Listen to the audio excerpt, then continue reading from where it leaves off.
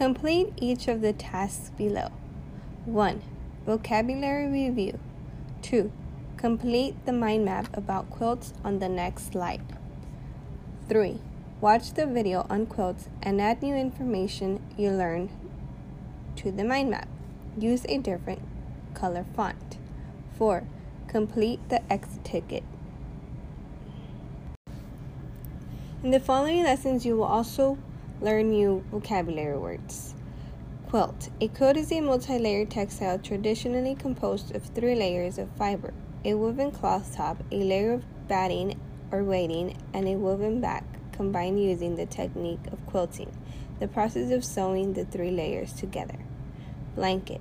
A large piece of woolen or similar material used as a bed covering or other covering for warmth.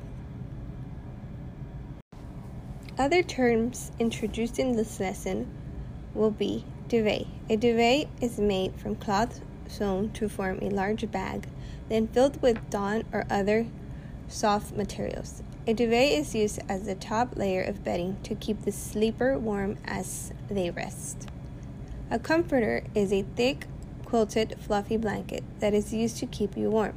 It is usually filled with synthetic fiber filler, which is quilted or stitched to secure the filling and keep it evenly distributed.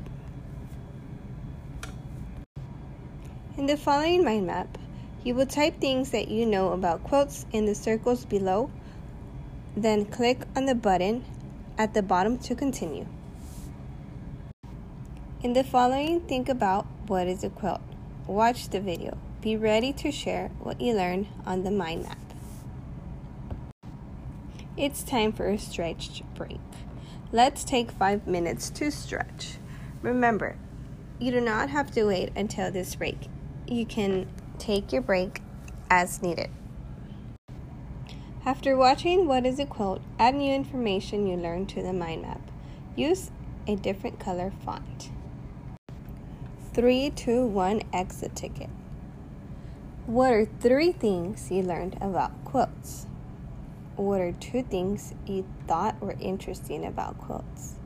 What is 1 thing you are still wondering about quilts? Stop. This is the end of the presentation. Please go back to Canvas.